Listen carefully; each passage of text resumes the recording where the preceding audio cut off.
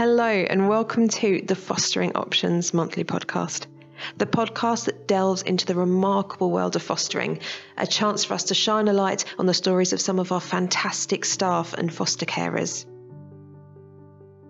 I'm Alice Turbine, the Marketing and Recruitment Officer for Fostering Options, and today I am so excited to be joined by our guests, the Galanis, two of our wonderful Fostering Options foster carers who are here today to tell their story. Let's get started. Thanks so much for taking the time to be here today. First and foremost, could I just ask, could you introduce yourself to our listeners? My name is Khalid Gilani. That's my wife Naila, and we foster together. We've been fostering for nearly 12 years. That keeps us going.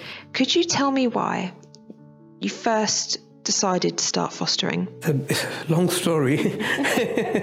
We have never thought of fostering. And we went to our friend's house and they got a disabled child. And he goes to me, do you want to be my friend? And I said, yeah, of course. And he goes, can you bring me some chocolates? I said, okay. And the next time I went, then I forgot. He remembered. He goes to me, you said you were my friend and you didn't bring me chocolate. I dropped everything and I ran out to the shop and I got him a chocolate. And his foster dad was saying, no, you're spoiling him. I said, no, I promised him I like to keep my promise. We were struck by how vulnerable he was and how much issues he had and how Mr. and Mrs. Khan was really taking care of him. And he said, we're doing fostering, why don't you? I said, well, think about it. And I went and talked to my children and they were saying, Dad, it's up to you what you do because we have grown up. And started from there.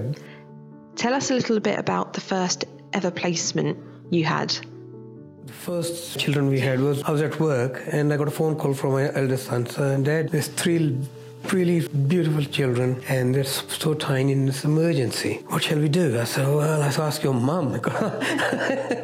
And next day we were all prepared. We had this adorable 3 little children. We looked after them for nearly 2 years and then they got adopted and we were so attached, but it was best interest for them.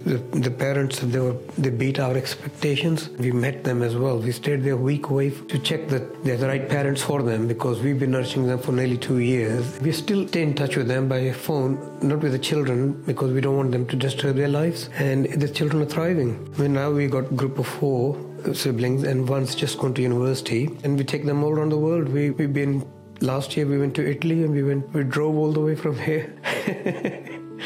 That was, I know it sounds funny, but yes, we drove all the way from here to Pompeii and Rome, and because the children are doing so good and they love it and they see the different world and different people, different seasides, different culture and different cities. It's amazing. It's eye-openers, and every year we decide to do something different. We already planned it for next year. So That's amazing.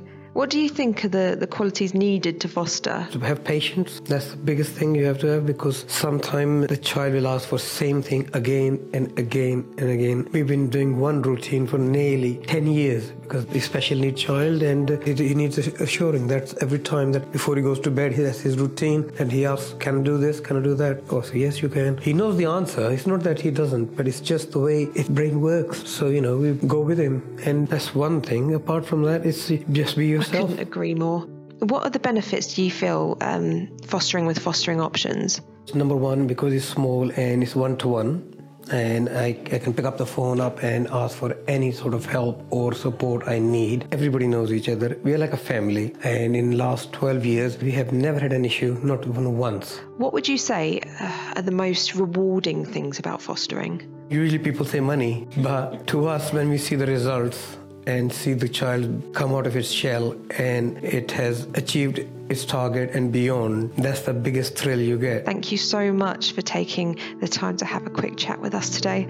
Before you disappear, I just wanted to ask, what would your advice be to a potential foster carer?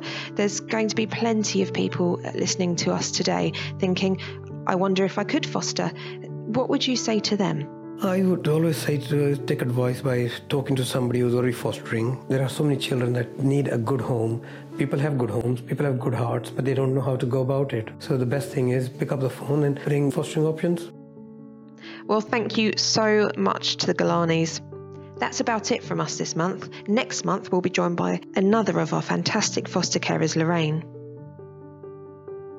You can find out more on fostering at www.fostering-options.org. why not get in touch? We'd love to hear your own fostering experience, or perhaps even what you thought of today's podcast.